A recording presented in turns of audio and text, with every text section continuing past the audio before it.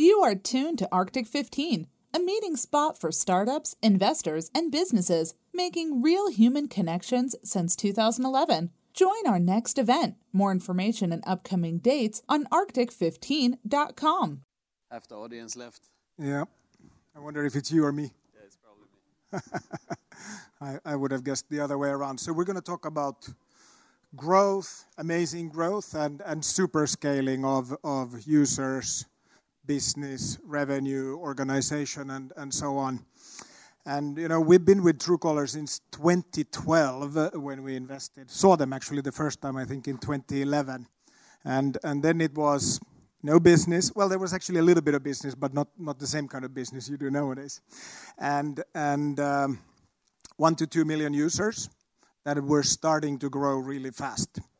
And we invested in this vision of a smarter, better, trusted phone book and community of users actually contributing to that global phone book. So there was a huge database at the heart, which today is a huger database. But you know, the company exploded in user growth. Later went into payments and financial services. We definitely didn't see any of that coming. It's obviously raised money from some of the world's finest investors and so on. So it's been quite a journey. And today what we really want to do is discuss around mainly the leadership and how does an entrepreneur prepare for a crazy journey where you, by definition, cannot predict, if any, not much of what's going to happen. And you always need to take you to the next step. Let's start with the facts, though. I mean, you know, 2012 we came in, but where are you today when it comes to users and revenues and growth and organization and so on? Yeah, thank you, Tom. And thanks for being with us for the last 8 years. We are today around 220 people in 5 different locations, but the main ones are in Stockholm and Bangalore.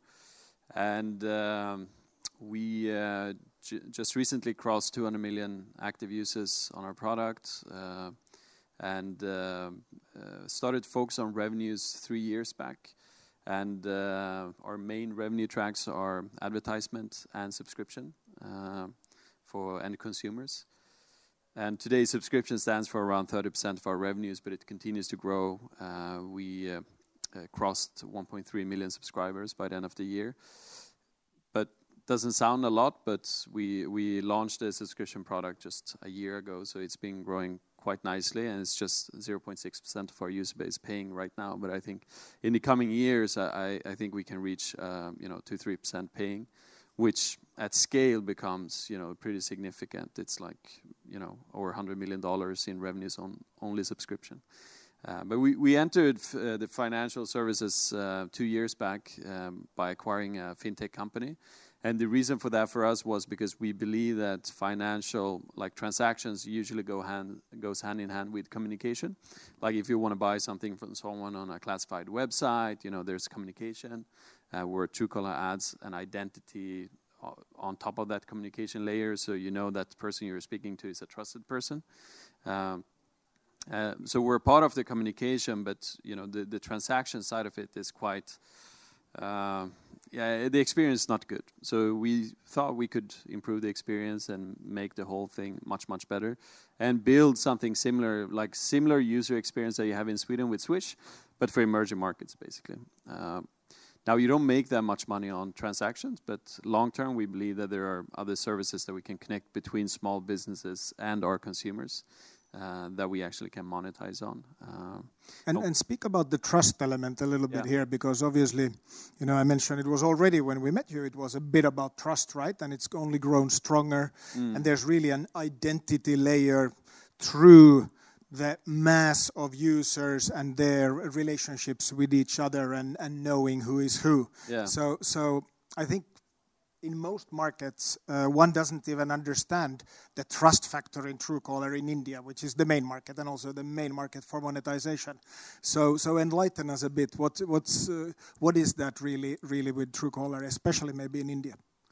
Yeah, I think if we're born and raised in Sweden, as I am, you sort of get used to the different services that are available, like Hitta.se, or you can just go in and search for someone by name, and you get their income, what cars they drive, where they live, and all. That doesn't exist in most parts of the world. And the reason why we have it in Sweden is because it's a trusted society. We don't suspect someone who calls you to actually fool you, scam you, whatever it is. But in most parts of the world, it's actually the total opposite. So Truecaller adds a really strong identity layer on communication. So I would say, the simple analogy for people in Sweden is bank ID is giving you a sort of an identity on who are you sending money to, or who are you when you log into different services. That is the sort of layer that Truecaller adds to payments, to communication, and now also to other services like other apps, because we have an SDK, so you can actually, developers can implement it, and then you can easily log into other apps using your Truecaller account. And we sign in around 700,000 people per day on third-party apps. It's everything from, service called Oyo, which is like Airbnb but in India. Bus ticketing apps or services, a bunch of different apps basically that use our SDK for verification, authentication. Okay. And do remember, Truecaller in India is actually, I guess, a verb nowadays. It's in movies and places like that. Yeah, this one I had to mention, although I want to get to the scaling part. Yeah, I mean, it is a verb. It's a household name, and it happens a couple of times per year. Like big Bollywood producers calls us and says like, "Hey, there's a line of Truecaller in this movie. Pay us money," and we say, "No, we don't pay," and they go, "Okay, we're still gonna have it." So it happens, and it's quite fun. I mean, there was one big movie that won a bunch of awards last year. I forgot the name of it, but they actually played it in Sweden as well. It was the number one movie last year in India. Yeah. So this is kind of to set the scene of the scale of things. And actually, we built a few software businesses, very successful ones ourselves, but we never saw this kind of growth in certain aspects. So when it comes to users, it's one of the biggest actually in the world. So it's like 1% of 1% of 1% of entrepreneurs might experience this kind of user growth. Then when it comes to revenue growth, you're at significant levels, but a little bit earlier. So it's maybe 1% of 1% of entrepreneurs who will experience that. Organization, you've kept it pretty tight. Maybe you're the 1% of entrepreneurs who get to 250 people, because most businesses, of course, in the world in general fail or don't scale. But regardless of which one we take of those, it's maybe more than what you saw when you started it.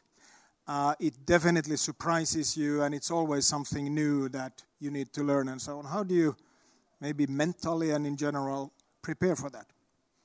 Yeah, I mean, so me and Ami, we used to have this thing in the early days that we should always know the name of all the employees. And that's easy when you're 100 people, but once it grows and it grows outside of Stockholm, it becomes much, much harder. But I every time I fly to India, I have all the names printed out with pictures, so I just remind myself. I think it's important. But how do you sort of set yourself to, know how to lead an organization like that? I don't know, honestly. We have, good people in management that we have hired and learned a lot from during the years. But in some way, I don't think, I'm very on the opposite side of, hey, we need to wake up at 4 every morning, do yoga and, all that training shit, and be at the office at 3 in the morning. You wake up 4, but you're still in the office at 3. But that sort of thing, I don't believe in that. I believe in, sleep 8 hours, follow the flow in some way, and learn, try to understand people and, learn from them, basically. I think when we try to overcomplicate things by reading books and all that, I don't think, there's no recipe for success. You just have to sort of adapt to the situation. And most people talk about transparency in organizations, but I think most people don't know what trust and transparency in an organization actually means. But for us, it basically means all the numbers should always be available for everyone. Every week we have all hands for the whole organization. every business unit gets to present, once a month, how is my team doing, how are we doing on goals. We also talk about, exactly how much money we make on a weekly basis. Did we do well? Did we do bad? Is growth going good or not? Because it's easy to talk about the good things, and when you try to censor the bad things, then you won't be able to rally everyone around you when you actually need them. So I don't know. I think we've just tried to do what we think is common practice in some way. But at some point, honestly, like now when we're so big, at least in India and so forth, I think my job when I go there is just to be visible, say hi to everyone, and hold a speech, kiss some babies, and then fly home, more or less. Yeah. I just wish that someday I'll get to the level when me kissing babies is big news, No, but when it comes to great entrepreneurs, typically we like to see people who are really good at something, maybe the domain, or maybe they're just amazing salespeople or amazing technologists or whatever. But maybe the even more important characteristics, which is really hard to measure, is learning agility. Because in a startup, when it grows, you need to learn so many things. And then obviously you need to learn, like you mentioned here, to actually delegate and change your own role a lot. You're doing very different things now than you did 12 years ago. But let me still ask, 12 years ago, it's not that long. 11 this year. 2012, 11 years ago when you started. When we met each other, what were you really good at back then? Obviously you've been great at learning because you're a very different CEO today. Well, I think I was a pretty decent coder. Me and my co-founder, we built the back-end infrastructure. So I think we were decent coders, not good. It depends if you ask our engineers, because they cleaned up everything during the years. But I think what we were good at was problem solving, like seeing the challenges, seeing like growth patterns, try to push the right buttons. I think we were horrible managers back then. I remember having this conversation with our first HR manager, because, she came in and said, we were 15 people. She said, we need an org chart, and we need people reporting to different people. And I said, I don't believe in that. I think it's bullshit. She said, well, I don't care what you think. We need to have it. And, now in hindsight, it just sounds stupid that I even thought that way, because we had to sort of set up for a more scalable structure.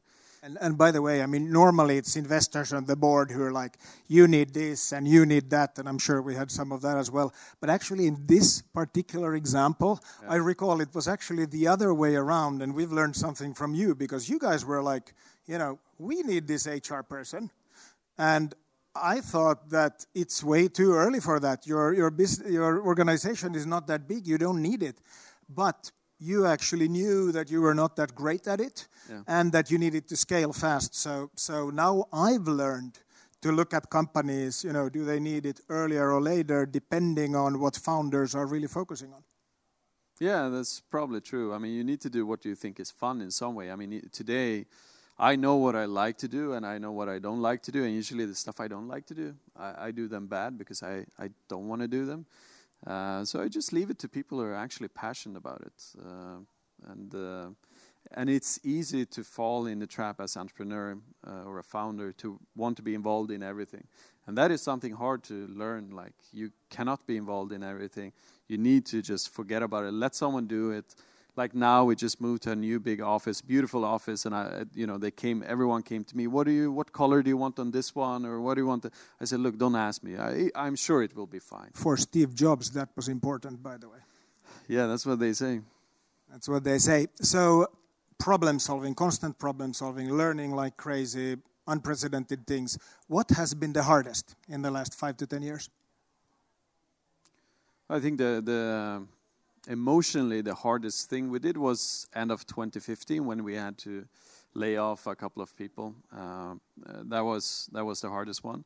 Just, telling the whole organization that some of you will have to, leave.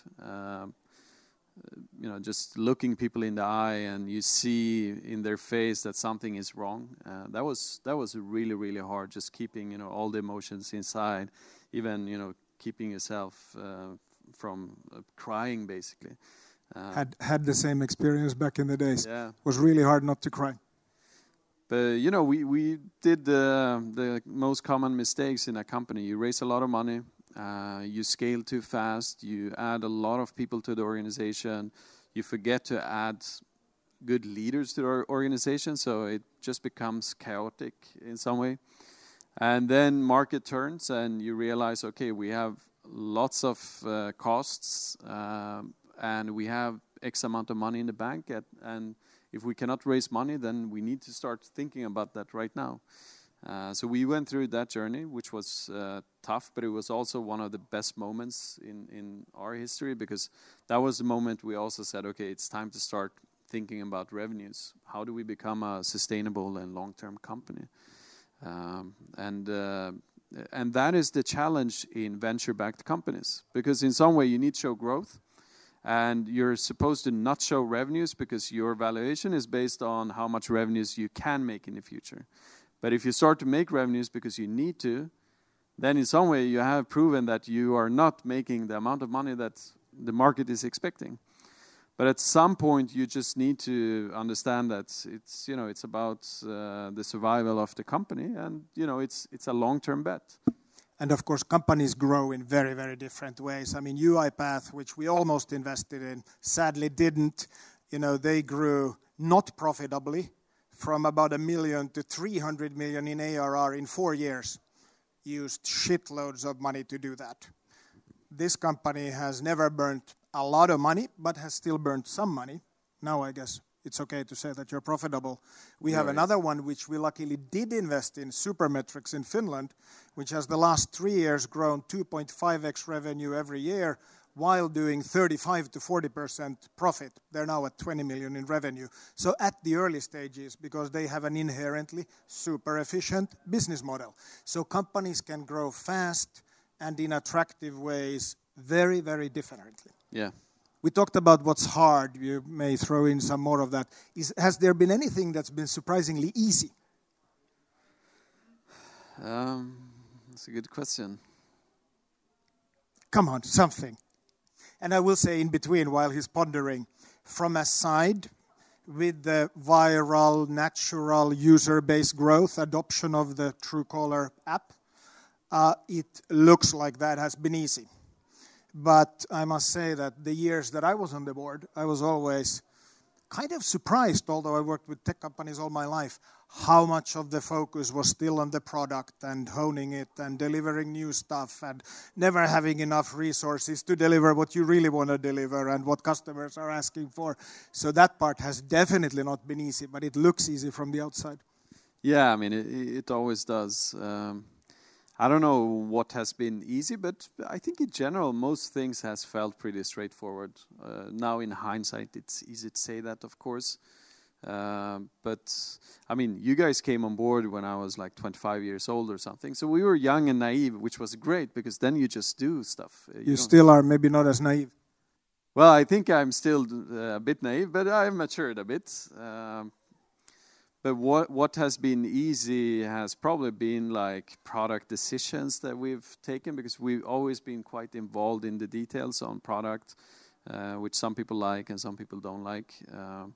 But taking quick decision on stuff has never felt hard, and I think it's important. But of course, we take wrong decisions very often as well. But it's better to take wrong decisions than not taking any decisions at all. But at some point, it was quite easy for us to raise money. We had a really, really good momentum. We turned down a bunch of investors. But that can also swing. I mean, you can become, the celebrity, and then you can become the trash that no one wants to touch as well. So you just have to be humble. But luckily now, I mean, it's a long journey. Now you're in a good place. Growth is good. Market position is good. Revenues are good. There's even profitability. So raising funding is not difficult. It's more about what's the optimal solution for what moment. But with that as a kind of status point, what next? What's happening the next couple of years? And some people rumor about an IPO. And can you talk about that? Yeah, absolutely. No, we went out with the news the other day. So we're planning to make an IPO or be IPO ready 2022. And fortunately, it's not because we have pressure from our investors. Like all our investors are super long term, which I'm happy about. especially Sequoia, who's our biggest shareholder, but they've been with us for now 7 years, and they're super long-term. But the main reason was actually me and my co-founder, Nami. We actually told the board that we want to make an IPO within 3 years. And they said, why? And we said, because 15% of the company is owned by our employees, excluding myself and Nami. And at some point, we want their shares to be liquid, and so they can take some off the table, basically, or feel that I think for most people, they don't really understand what the value of shares till it becomes liquid. But also, it becomes easier to hire people, especially in a market like Stockholm, when you have Spotify and other companies who are public. They can just give shares, and after a year, they can sell them. So there's a lot of pros as well. And then also, I think it's going to be an interesting journey, go through that. Another point of learning. Yeah, for sure. I mean, we need to mature a bit more on our predictability in terms of revenues. I think the two main revenue streams we have today is fairly predictable.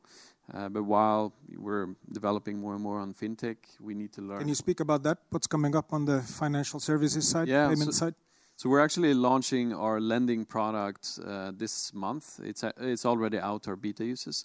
And what we're trying to do is to help people in emerging markets, the underserved people, basically, who can't get a loan from the bank, and give them a credit line through our partners using alternative data that we have about our customers. Because in these markets, there are no digital transaction history. So there's no way to determine whether this person is can pay back the loan, basically. And for the bank, the efforts they put in on an individual is the same whether it's someone who wants 500 crowns or 500,000 crowns. So they rather not take those customers on board. And we launched our pay product last year. We have around 20 million people using Truecaller for payment services and connected their bank accounts. So I think there's a huge potential to help these people and get online, basically, in the credit world, especially the small businesses. There are a lot of small businesses, around 80 million in India. How do we help them to accelerate their business? Is there something in Truecaller that makes you better at, with initially at least partners, give out money? Because it's really easy to give out money that is being paid back, and maybe even with lower default rates than in some other contexts, especially in these longer tails of consumers, is really hard. So why will you be good at this?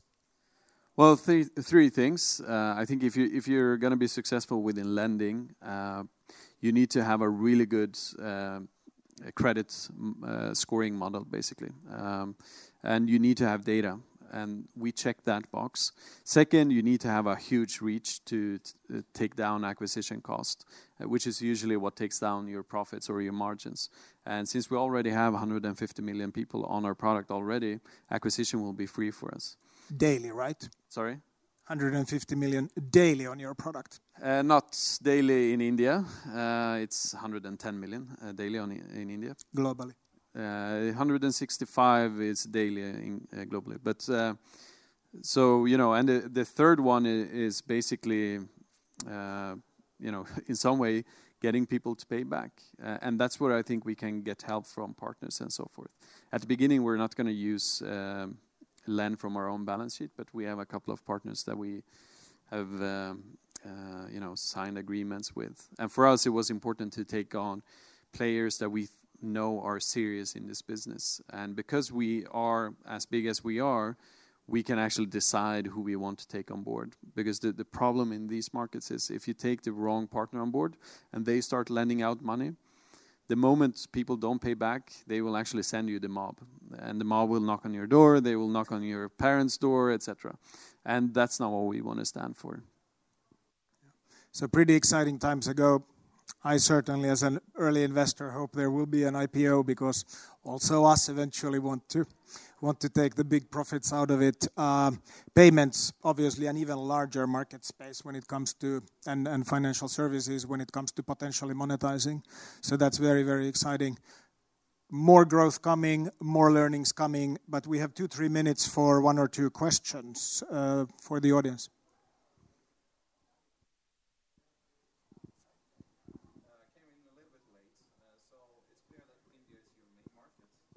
70% of our base, yeah. We're quite big in Africa, in Nigeria, Kenya, South Africa, Ghana, a bunch of countries there. I would say on average we probably have 50 to 80% market share in terms of smartphone penetration. The challenge is like in Nigeria with a population of 200 plus million people, there are only 20 million smartphones, connected smartphones. And if we have 10, 15 million of those, it doesn't change the absolute number for us. But we're expecting a lot of growth coming from these markets in the coming years because, smartphone penetration and adoption is increasing. We're seeing good growth right now in Latin America, new growth for us, Indonesia, Malaysia. So, in 3 years, we're expecting to be somewhere around 400 or 500 million active users, whereof India will probably stand for 300 of those. Either one more question during 1 minute or none, please.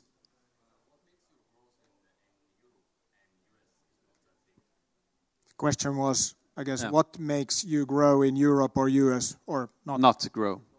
Yeah, it's a good question. Several reasons. One is the Truecaller experience is much better on Android. And in our markets, Android has like a 95% smartphone penetration. So, the product itself just works much, much better. Second is we haven't... If I may, I will just say Apple could open up their platform a bit more. And cool apps like Truecaller might work really nicely on it. Yeah, we have 3 people on a flight right now to San Francisco. They're going to meet Apple. We do this every year, try to convince them, educate them on the market. But the second reason is we haven't really focused on those markets.